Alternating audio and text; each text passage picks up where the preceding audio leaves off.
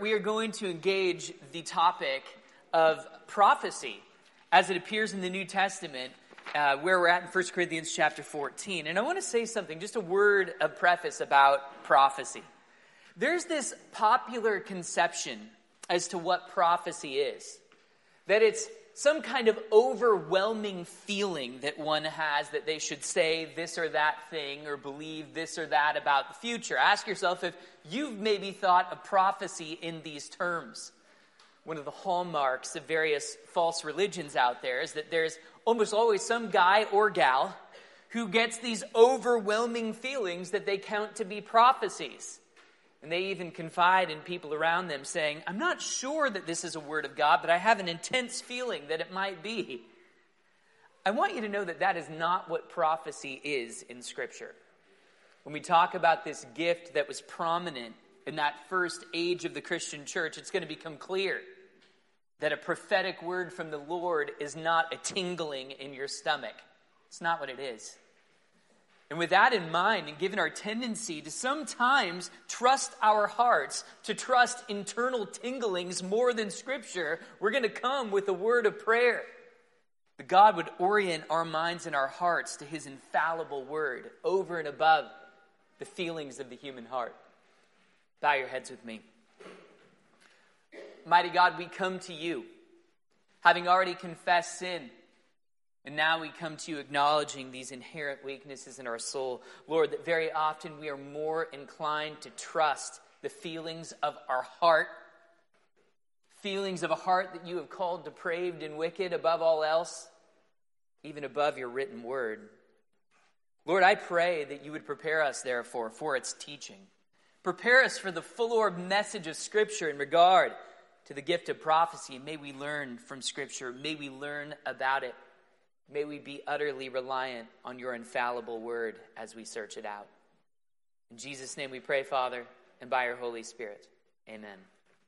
If you'll open your Bibles with me to 1 Corinthians chapter 14, we're going to read verses 1 to 5 as we continue to make our way through the book of 1 Corinthians as we are about a year and a half into this exposition.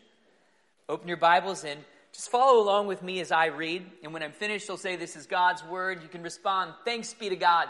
We'll all rise to our feet and sing a short verse, the Gloria Patri. 1 Corinthians 14, verse 1. Pursue love, yet desire earnestly spiritual gifts, but especially that you may prophesy. For one who speaks in a tongue does not speak to man, but to God. For no one understands, but in his spirit he speaks mysteries.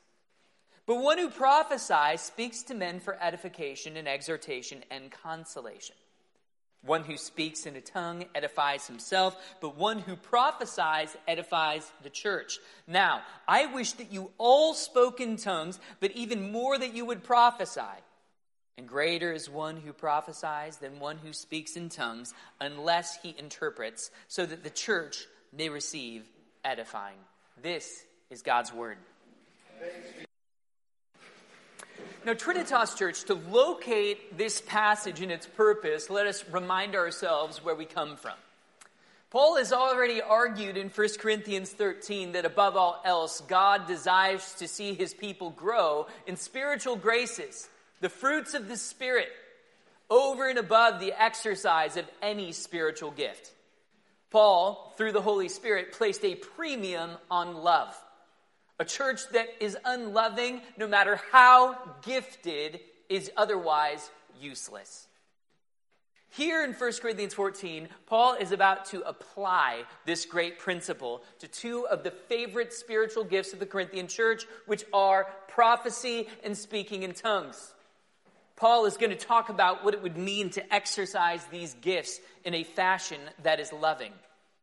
Notably, Paul begins by saying, pursue love, desire spiritual gifts. There's a great difference between gifting and the various fruits of the Holy Spirit that Paul mentions here. You can all pursue love and peace and patience and kindness and goodness and self-control. These virtues of the Spirit you can actively pursue.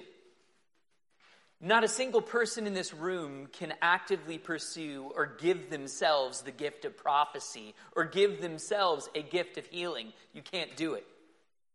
You can at best eagerly desire it. You can at most organize your lives so that you're willing to receive what God has to give, but you cannot of your own effort obtain it. For the Spirit, in his sovereign wisdom, he dispenses these things according to his desire, says Paul in 1 Corinthians 11. With that in mind, therefore, Paul notes this about the relationship between prophecy and speaking in tongues. He says that prophecy is essentially a more desirable and better gift as regards the well-being of any church. The rationale for this is simple. Someone would come into a church and speak in a foreign language. No one in the church would derive any benefit from that unless it were interpreted. At which point, a message spoken in a foreign language would virtually be turned into prophecy, says Paul in verse 5.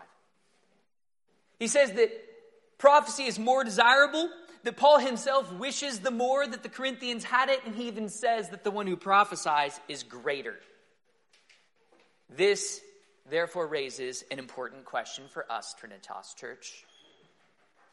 Do we eagerly desire the spiritual gift of prophecy in this church? I'll have you know that any number of charismatics and Pentecostals would come in here and say, your service wouldn't appear to be organized in any such fashion at all. We don't have a microphone sitting up here at the front, such that if someone got a prophetic word, they could stop the service and come and share their message with us. In fact, our confession of faith is most clear, that we do not expect for a gift of prophecy to manifest itself in the course of events in a church service. Westminster Confession, chapter 1, verse 1. So this is the very beginning. It says this about our current circumstances.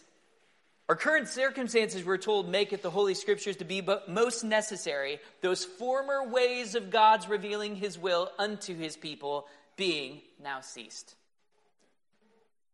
In that same chapter, in the 6th verse of it, it says this. It says, of Scripture, that unto which nothing at any time is to be added, whether by new revelations of the Spirit or traditions of men. Our denomination and our confession is unambiguous. It is cessationist with regard to prophecy. That means that we believe that the gift of prophecy as exercised in the New Testament has ceased. So how do we heed this passage that says to eagerly desire spiritual gifts and most of all, prophecy? Friends, you might be in this church and even saying yourself that I believe in the continuation of prophecy, and I'm surprised that you don't. Others of you might say that by not expecting prophecies to appear in our service, we are denying the supernatural. Before you say any of these things, let me provide a word of wisdom to you. It is always best to make every effort to understand something before you disagree with it. The same is true of our confession. Let's make sure that we all understand what it's trying to say before we squarely disagree with it. So we begin with a basic statement of what cessationism is and what it isn't. Friends, I will put this out there right now. If you were to meet one of the 120 ministers who produced the Westminster Confession, every single one of you to the man would think that they were incredible, deep, and devout supernaturalists who believed utterly in the activity of God in the world. And you would even think that they believed in the continuation of prophecy if you heard the various stories and accounts of things that had happened in their lives. Let me tell you about this group of men who wrote our confession. The Westminster Confession was written between 1643 and 1653 by 120 ministers, mostly Puritan, from England, and advisors to that committee from Scotland and elsewhere in what we would call the United Kingdom. They were charged with the task of writing a book of church order, essentially, that would unite England, Scotland, and Ireland in one common worship form and practice. But at the same time that they were charged to produce just that, a form of government, they also produced two confessions, or rather one confession of faith, two catechisms, the Westminster larger and shorter, and a directory for worship. Let me tell you about some of the things these men believed about the supernatural. Almost everybody in that assembly had this belief. This was very common in the 17th century. They had the belief that people very near to death would have unique insights into the supernatural and even into the future. They believed that. They believed that as a soul was about to depart from this life, they had some greater proximity to spiritual things. And they're unambiguous in their writings about this view. They also believed that people could utter uncanny and even sometimes inadvertent prophecies and foretellings of the future, if we should use that word. One example is John Knox himself, the founder of Presbyterianism in Scotland. John Knox was a bold and vehement preacher. And let me tell you one story of such a foretelling of the future, so it seems even inadvertently, that was widely recognized by all of the ministers at Westminster. 1572, the Calvinists in France, known as the Huguenots, found themselves on the opposite side of a terrible massacre. Charles IX of France, he had the highest ranking Huguenot official in France, Admiral Gaspard de Coligny, killed, murdered. And that led to a massacre called the St. Bartholomew's Day Massacre in 1572, where as many as 30,000 Huguenots were killed all throughout France, solely because they were reformed in their religious conviction. This happened to be, in 1572, the last year of John Knox's life, this fiery Presbyterian founder and preacher. It just so happened that when he was preaching one Sunday, the French ambassador to Scotland was in his congregation. John Knox that day thundered from the pulpit. He declared in no uncertain terms that there would be absolutely no peace for Charles IX of France, who had overseen this massacre, or for his family. And he said that the sword would never depart from this man's household. As it turned out, 2 years later, King Charles died, and without an heir, without someone to succeed him. Given the prophetic tone with which John Knox spoke, given how immediately his words and his predictions seemed to be fulfilled, many regarded this as a deep insight into the future. Does this sound like a person in your mind who's an out-and-out cessationist who doesn't believe in the supernatural in this life? A similar instance of this was a man by the name of James Ussher. He was one of the Irish Reformed, and he, at the end of his life, also uttered words ominous to his peers. One of his young students said to him, "What do you anticipate for the future? Look how well the Reformation has been doing in England." And he said this to the man, "Fool not yourselves with such hopes, for I tell you, all you have yet seen hath been but the beginning of sorrows to what is to come upon the Protestant churches in Christ." He goes on to predict that, in fact, the church in England and all throughout what would become the United Kingdom would be under great persecution. And indeed they were. Another such example that was widely recognized as a legitimate foretelling of events to come, again, inadvertently, was in the case of a Czech reformer by the name of John Hus. I've told you about this man before. He championed views that anticipated the Reformation, that Scripture alone is our highest authority, and that we're saved by faith alone. And he was eventually burned at the stake in 1415. When John Hus was being brought to be burned, the executioner said to the man next to him, "Now we will cook the goose." Hus in Bohemian means goose. To that, John Hus responded, "Yes, but there will come an eagle in 100 years that you will not reach." Hus undoubtedly meant to speak of the second coming of Christ. He probably didn't mean to be taken literally about the 100 years. But do you know what did happen 100 years from 1415? Another man who also was brought before a tribunal and ultimately sentenced to be killed, and who would not recant his views about his faith, named Martin Luther, came, and this man's efforts at Reformation changed the world. Huss's words were widely regarded by the men at Westminster as accurately foretelling the Reformation. Friends, I will have you know right now, to be a cessationist does not mean that there will not be uncanny insights that you and I might have, surprisingly, into things that will come to pass in the future. Simply isn't what it means. I'll let you know, when I was about 7 years old, I think 7 or 8, we were driving home from my aunt's house, and my nephew, or rather my cousin, was 6 months old. He's a little boy named Tanner. Shortly before that event, we had just had him at our house for a whole week. We'd watched this little boy, and we were driving home somewhat late at night from my aunt's house, and I remember feeling fearful that this young boy would die. I said to my mom, is it possible that Tanner could ever die from sudden infant death? Have you ever heard of that? No one really knows what causes it, but that children can die in infancy. It's just a fact, and while they're sleeping, and no one knows exactly what the cause is.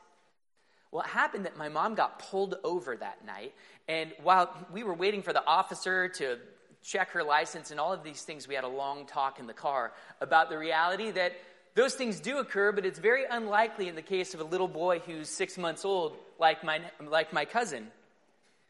Turned out that the very next morning he had died of sudden infant death. Now, friends, I want to be very clear. I do not believe that I am a prophet in the biblical sense by any stretch of the imagination. But there was something about that conversation that proved to be consoling not only to us, but to my aunt for many years to come, as if it were that the Lord had sovereignly overseen the event and by his providence had us even consider the possibility of it before it occurred. So these things do happen. And the Reformers did not, by any means, desire to deny that sometimes these providential moments and uncanny events do occur. I'll just mention a few more that the Protestant Reformers who wrote the Westminster Confession were well aware of. These men believed that very often dreams could portend events that occurred. They even believed that angelic influence could have something to do with it. One such example of alleged angelic intervention into human affairs was in the gunpowder plot of 1605. If you've ever seen the movie V for Vendetta, or if you've ever seen that group online, I think they're called Anonymous. It's like a hacker group, and their symbol is like this mask that looks like a Jason mask, except he's smiling. The guy that's based on is a guy named Guy Fawkes, who was one of the leaders of a Roman Catholic conspiracy to blow up the English House of Commons during the reign of King James I. As it turned out, an anonymous letter of all things got sent to the House of Lords before it was blown up, alerting them to the plot, and it saved everybody. There was enough gunpowder underneath the House of Lords to reduce the thing to rubble completely. And the men at the Westminster Assembly, by and large, credited that to angelic intervention to change the heart of one of the conspirators to make him do something you'd otherwise would not expect. Many people in this church, by the way, also have had experiences, very strange experiences that have led them to do things you would otherwise not expect. The last thing I'll mention is that most of these men believed that people at the time of death or near death would often have premonitions of danger and death. One man by the name of John Flavel, after the Protestants were kicked out of their churches in the Great Ejection of 1662, forced to worship in the woods and hidden in secret places, wrote a great deal about various experiences wherein danger was either in some way or another given by way of premonition, that people saw it coming and were kept from it. Now, after telling you all of that, how many of you are going, oh, good grief, Brant. If this is really what the Westminster Divines were like, then they're equivocating when they say they're cessationists. These are men who believe in prophecy and the supernatural. I don't know why they ever wrote Westminster Confession 1:1 and 1:6. Here's why, friends. These men knew their Bibles well enough to know that everything I just described, all those wonderful experiences, are not by any means what the Bible calls prophecy. And I'll give you two stark differences between every one of them and what the Bible calls prophecy. Biblical prophecy is marked by the fact that it is an immediate revelation from God, which means, in short, that biblical prophecy means that when a prophet speaks, the prophet's words are identical with God's words. There is a one-to-one correlation between that prophetic word, what God says, and those verbal words that a man says. It is unambiguous throughout the Bible that this is what prophecy means. Deuteronomy 18:18 says this: after Moses is about to depart, God says that he will raise up a prophet or a school of prophets like you, and I will put my words in his mouth. That is to say that the words spoken by prophets are God's words. In the verse of dedication that we read just last week for Franklin Jeremiah, we read about how God says to the prophet Jeremiah, I have put my words in your mouth. All of these uncanny events where men seem to foretell events of the future, not a single one of these men would have said, and by the way, thus saith the Lord, my words are God's words. Do you see the difference there? Biblical prophecy places the word of God into the mouth of men.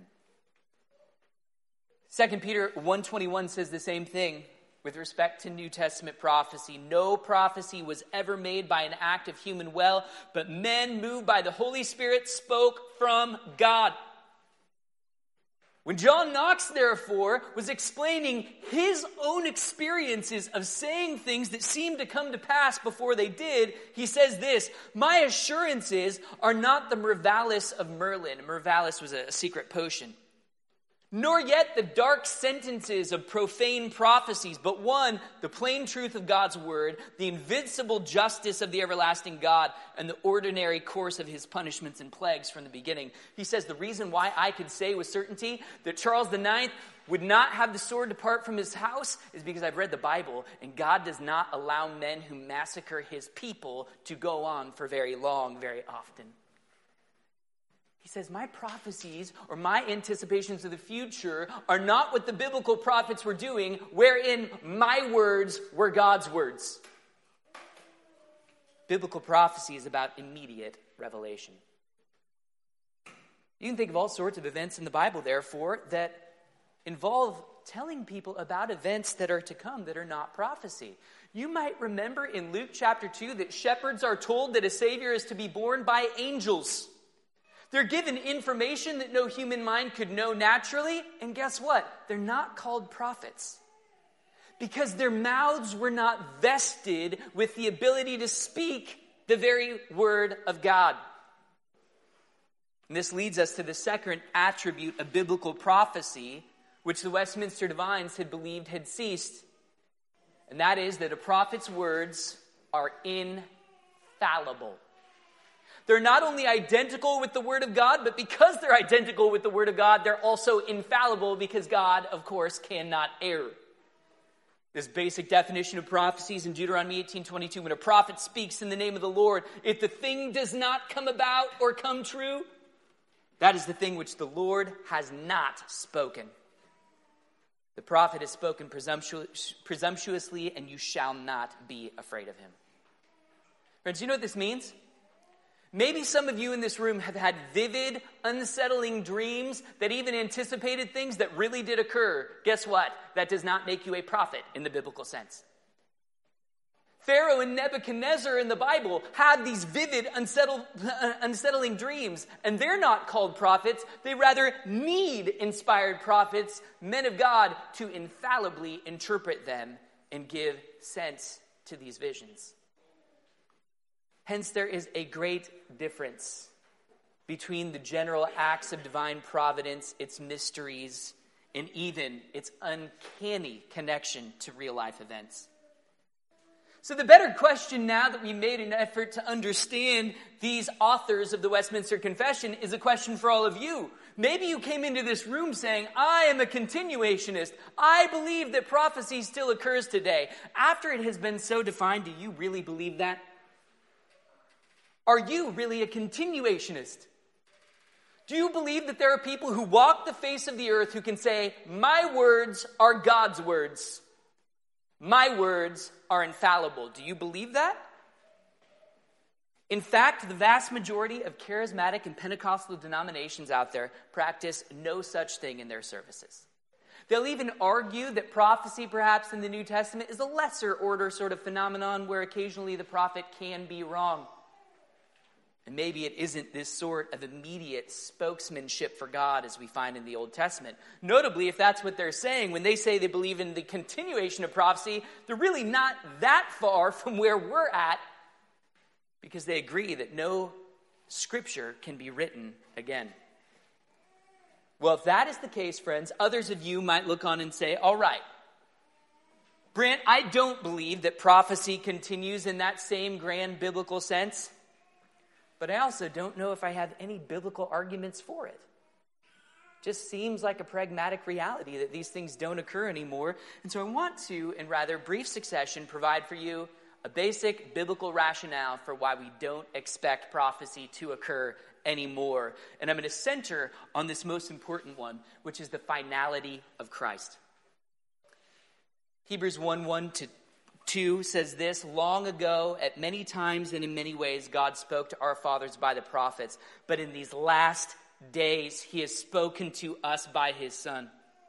He is the radiance of the glory of God and the exact imprint of his nature, and he upholds the universe by the word of his power. Trinitas Church, the reason we as a church do not anticipate the church to be led by prophets like Isaiah and Jeremiah for generations to come is because no one in human history could have more to say about God better than the very word of God himself, Jesus Christ. Let me make something very clear to you. You will never find a better portrait of who God is or what he thinks or what he does than in the face of Jesus Christ. And so we should all ask this question: what in the world does Joseph Smith have to add to that? What in the world does some alleged prophet have to add or supplement to what we have learned in Jesus Christ? Friends, in the Old Testament, there are three great offices: prophet, priest, and king. Priests would go and offer an offering in God's temple to foreshadow and anticipate the offering of Jesus Christ. Why do we not have priests anymore, friends? Because the better priest and the final sacrifice has come. Isn't that right? In the Old Testament, there were kings who sat on a physical throne on planet Earth who were kings of God's people. The Church of Jesus Christ does not any longer have a civil ruler or king, does she? Not as one of her offices. Why? Because the greater king has come, and he reigns on high, seated at the right hand of God. Let us ask about this third office. In the Old Testament, the people of God hung on the words of prophets all throughout her existence. But in Jesus Christ, the greatest prophet has come. And therefore, this verse in Hebrews can say, although in the old way, God spoke many times through many prophets, he has now spoken definitively in his Son. And that whole New Testament witness and New Testament age is but a codification of who he is and what he did and what his teachings meant and what implications they had for us. It all centers on Christ. First reason, therefore, why we don't anticipate prophecy to continue to guide the church is because the greatest prophet has already come.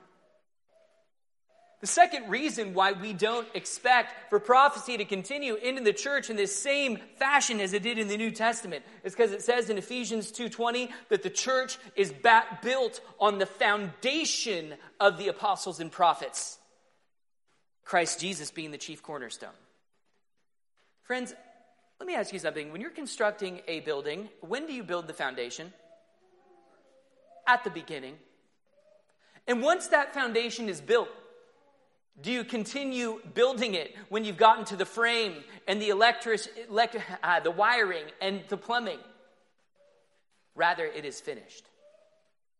The apostolic gift and the prophetic gift had a specific foundational purpose to write down in an infallible fashion who Christ was, what he taught, and what he did. Therefore, we don't expect it again. We would not only note these 2 points, we would note third that Jesus Christ, our great prophet and authority himself, seemed to limit the prophetic ministry to the generation of his own lifetime. Listen to this verse very carefully. Jesus says in Luke 11:49 to the Pharisees, I will send to them prophets and apostles, and some of them they will kill, and some of them they will persecute, so that the blood of all the prophets shed from the foundation of the world may be charged against this generation. Did you hear what that just said? Jesus said, I am sending a prophetic and apostolic ministry to this generation so that all the blood of all the prophets of all time might be charged against them. What does that imply? That prophetic ministry would be in and for that generation. That it was meant for that foundational time and not to be a mark of the church in her ministry for all ages.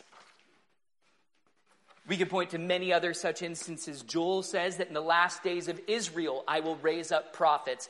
That does not mean for the entire duration of the church, but in those last days wherein Israel is about to be displaced by a new type of worship. A new type and expression of God's covenant and faith. In Daniel chapter 9, verses 24 to 27, the prophet says, I foretell 490 years will pass before I finish the transgression and make an end of sin and make atonement for iniquity and bring in everlasting righteousness. When did those things occur? In Jesus and his generation. And then it says, to seal up vision and prophecy. The prophet says that within 500 years, I will make an end of sin and atonement, and prophecy will be sealed up. It will cease to be the normal means through which God speaks to his people. In addition to these several passages, we can even note that at that great and final book, the Revelation of Jesus Christ, a book which purports to be the definitive disclosure of what Jesus is doing now and what he is like, the book ends like this. I testify to everyone who hears the words of the prophecy of this book. If anyone adds to them, God will add to him the plagues which are written in this book. Now, clearly that pertains primarily to the book of Revelation itself, but the point is clear. We should all be aware that if anyone says they have any information to add about what the reigning Jesus Christ looks like or is doing or is accomplishing right now beyond the book of Revelation, they're making an effort to add to this definitive disclosure of who he is. And notably, that is what every single cult ever to exist does. Tries to add to the final revelation of who Jesus is and what he's like. In addition to all of these sorts of scriptures, we have even the witness of the New Testament itself. Paul goes about ordaining elders in the church to be teachers, and in what is likely his very last epistle, he says this to Timothy, retain the standard of sound words which you have heard from me. In Titus, he says, hold fast to the faithful word or doctrine which is in accordance with the teaching. Paul has this idea that the basic doctrine of the church has been codified, and now it is the job of a faithful minister to know it well and to preach it, not to receive new revelations about it. One of the great arguments for the cessation of any further scripture writing comes from 2 Timothy 3:16, where it says, all scripture is inspired by God and profitable for teaching, so that the man of God may be adequate and equipped for every good work. Friends, if there is a prophet on planet Earth who has revelations not found in the Bible, then there are many good works that you cannot do unless you know that prophet. You'd need to believe their teaching. You'd need to take their directions. But what does this say in this capping epistle of Paul? Scripture is sufficient for you to do every good work. This means that there cannot be a person speaking for God new revelation that you're bound to believe, or otherwise there would be many good works for you to do that are not found written or prescribed to you in this book. These are just a few of the arguments, and I won't labor much longer, although I actually wrote up about 16. I only told you about 7. These are just a few of the reasons why the Reformed tradition has come to the conclusion that it has. And now we can therefore go back to 1 Corinthians 14, verse 5, and apply it. Earnestly desire prophecy, Trinitas Church. We do desire prophecy. We desire prophecy in the time frame in which Christ said it would be spoken. We desire prophecy as the New Testament itself tells us it would be delivered, and those prophecies are right here in this book. We center our ministry on that most edifying spiritual gift that Paul commends to people, which is the word of prophecy, which is the written scriptures. We read them as an act of worship, and we preach them as we are told to preach them in 1 Peter 4:11. Whoever speaks or preaches is to do so as one who is speaking the utterances of God. This is how we heed. 1 Corinthians 14, verse 1. And we preach the finality of Jesus Christ. Friends, if you've never heard this before, you need to hear this now. The deepest, most significant revelation that you could ever hear is not to be found in a fuzzy feeling in your stomach. It is not to be found from an esoteric dream. It is not to be found anywhere but in this basic message. That Jesus Christ was sent into the world to bear your sin to the cross, the wholeness of the punishment that is due to it, and to give to you his perfect, spotless righteousness, so that if you believe in him before the Father, you will be found guiltless forevermore in his sight, and you will have eternal life with your Creator. In Revelation chapter 19, it says that the spirit of prophecy is the testimony of Jesus Christ. The whole point of New Testament prophecy was to tell you that. We eagerly desire that message every Sunday. Friends, we heed this same verse in another fashion. We do look forward to and anticipate the Holy Spirit enlightening our minds, which is analogous to prophecy, that when we read the scriptures, the Spirit of God would give us insight into its teaching and meaning. Have you noticed that every single time we read the Word of God and preach it, we begin with what? A prayer of illumination. We want a present work of the Holy Spirit right now on our souls and hearts, opening our minds to the written scriptures, so that in an analogous way to a prophet who hears the word of God, we might have our ears open to hear the prophecies of God and to apply them in the most meaningful ways to our lives. Our liturgy is not just a series of motions for motion's sake. They're about heeding the scriptures. Friends, after telling you this, I hope that you derive some sort of comfort. I hope you're comforted to know that our session does not make decisions about people because of bad feelings we get in our tummy. That might not seem like that big of a deal until it's you. I think you would all be rather comforted to know that you are not going to be blacklisted in this church because one of the elders counts themselves to be an infallible prophet, and they got a bad feeling about you. I want to be very clear. It may be the case that in God's providence, Scott ate too much gluten one day and he has bad indigestion the very moment he meets you, and he goes, "Man, I got a bad feeling about that guy." And it may be in the wisdom of God that those two things were ordered because somebody is a big-time weirdo and a creeper of whom we should be most fearful. But here's the thing. We're not going to stop there.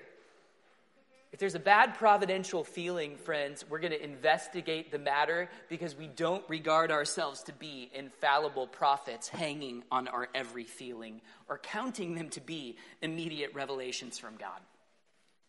I hope that brings you comfort. I hope it brings you comfort as well to know that seeing as none of the leaders in our church claim to be infallible prophets, you are going to be spared many difficulties. How do you suppose we would deal with it if we believed in the actual gift of biblical prophecy being exercised? If someone came to a session meeting and said, I just have this feeling we should give the entire church budget to this missions organization and then we will receive 100 times much in return. How would we handle that, friends, if we really believed that prophecy were operative? How would you respond to that individual? Would we just have a stalemate and say, I don't feel the same way. I think I'm a prophet too. What if I came to the church and said, by a revelation from God, I've actually learned that we need to celebrate a whole new extra biblical holiday, and you all got to be there, you're sitting if you don't? How would you know? How would you even handle or test that?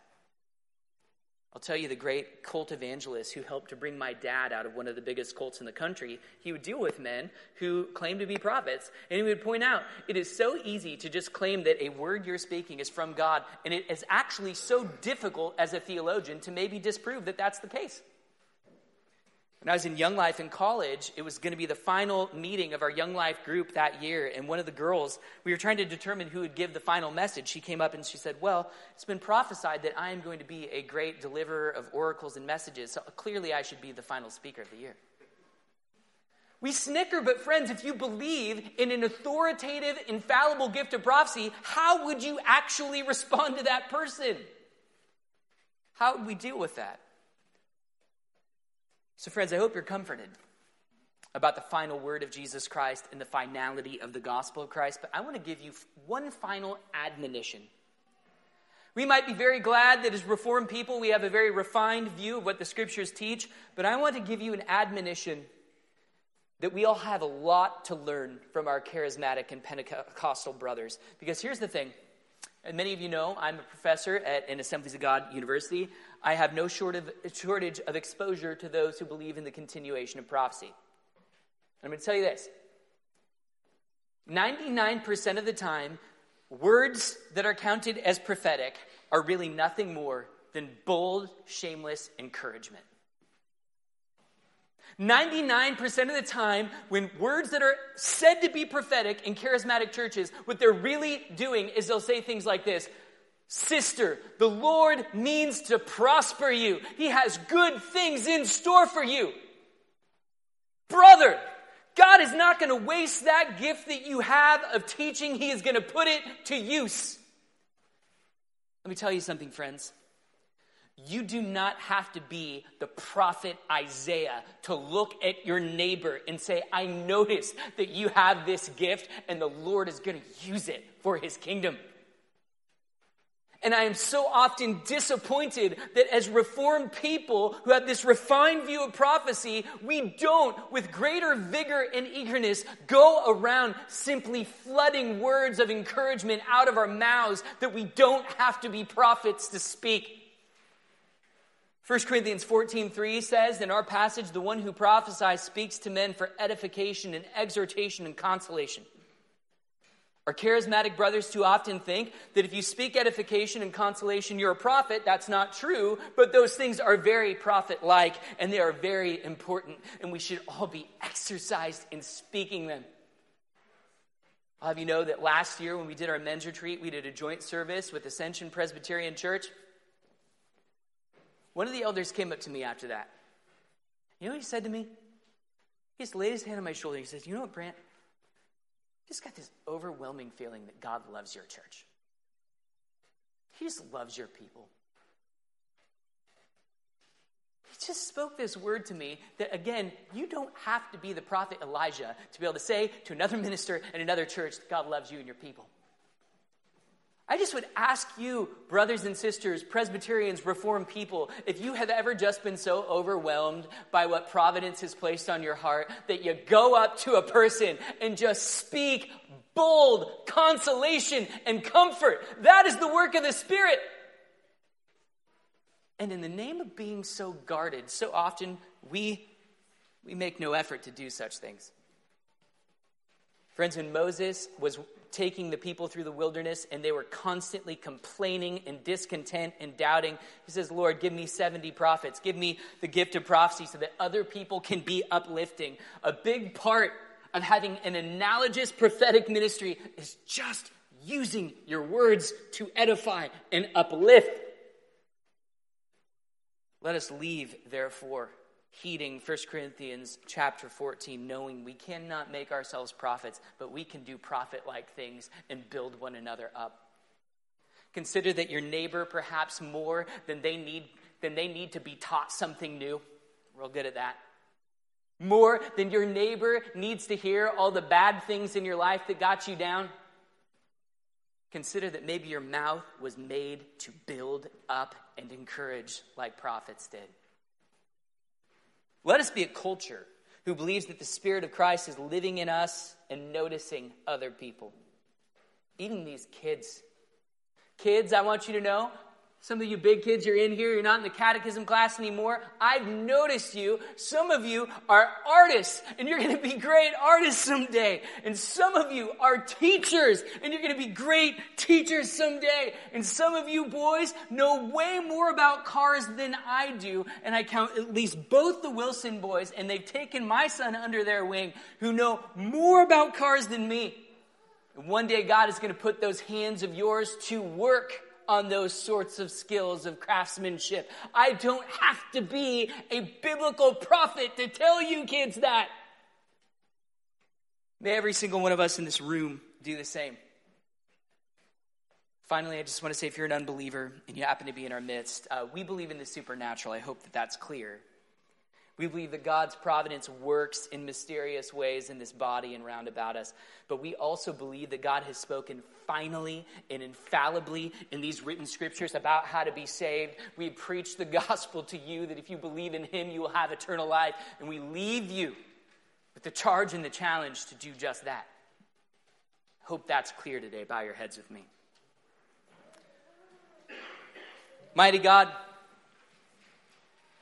it is clear to us that we have either fallen into the pit and the trap of valuing the feelings of our own heart as if they were your words above your written word, or rather, Lord God, we have grown cold and stale, unwilling to speak uplifting, bold, faithful words to our neighbor, telling them the very things that your word has already said, that you mean to prosper your people, you mean to bless your people, you mean to use all of our gifts for the ends of your kingdom. God, we've fallen into one of these two errors, each and all of us. I pray, Lord God, for this congregation, that we would eagerly desire prophecy as it is codified in the scriptures, that we would eagerly desire to apply them and to speak them to one another as words of comfort and edification, that we would not cower from this task that we have from you as people endowed with your Spirit and blessed with an objective word that meets our every need. Father, we ask these things in the name of your Son, Jesus Christ, and by your Holy Spirit. Amen.